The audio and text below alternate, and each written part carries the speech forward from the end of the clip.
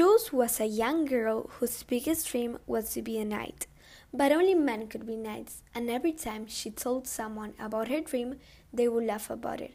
She would train all day to prove men that she could be like them, and better. One night, she was riding her horse when it got scared and started running as fast as it could. When Jules was able to stop it, she found herself in the entrance of a small village, full of people with grey clothes and sad faces. She got close to an old woman and asked her, "What's wrong with all these people? Why are they so sad?"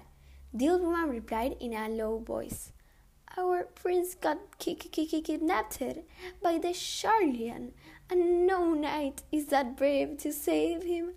While the old woman was talking, an enormous smile appeared on Jules' face, and a brilliant idea came to her mind. She thought that she could save the prince and overcome the Charlatan, so that she could prove everyone that she could do a knight's task.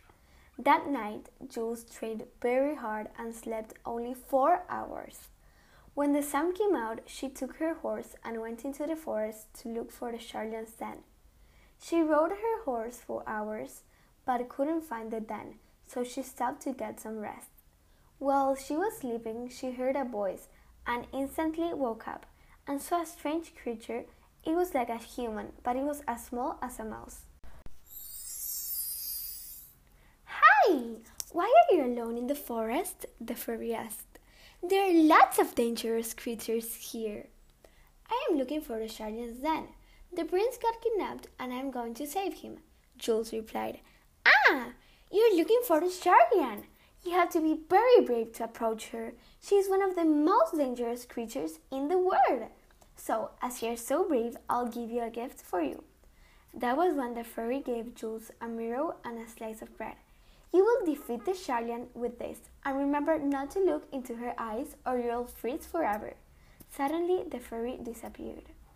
Jules got on her horse and started to ride as fast as she could. At one point, she had to leave her horse because it couldn't keep walking, so she went alone. She had to climb hills and survive in very cold weather. Finally, she found the mountain where the Charlatan lived. In the entrance of the den, there was a man that looked as old as the hills. "Are you sure you want to go into the Charlatan's den?" he asked. "No one comes out alive." Jules, full of courage, answered, "I am ready. Now, open the door." And the man slowly opened the wooden door and Jules entered. The cave was as dark as coal, and it was so cold inside she almost froze. Jules walked a few steps and suddenly saw her. Her hair was green like an emerald. Her skin was as white as snow, and she was as thin as a spaghetti. "Who dares to get into my den and bother me?" the Charlatan shouted. "I came to defeat you and save the prince," answered Jules. The Charlatan jumped on Jules and they started to fight. Jules remembered what the fairy had said, so she couldn't look at the Charlatan's eye, and it was more difficult for her to fight. She used a mirror to look at the Charlatan's reflection and took a stick she found on the floor to hit her. But the Charlatan was very powerful and grabbed Jules by the neck without letting her breathe. That was when Jules took the slice of bread and it turned into a sword and cut the Charlatan's head off. Instantly, the Charlatan's head turned to a key.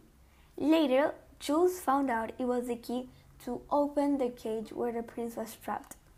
"Who are you?" the prince asked. "I am Jules. I came from a very far away place to save you," she replied softly. "Thank you for saving me, Jules.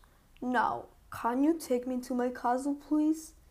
Jules and the prince found the horse after some days and rode it to the castle.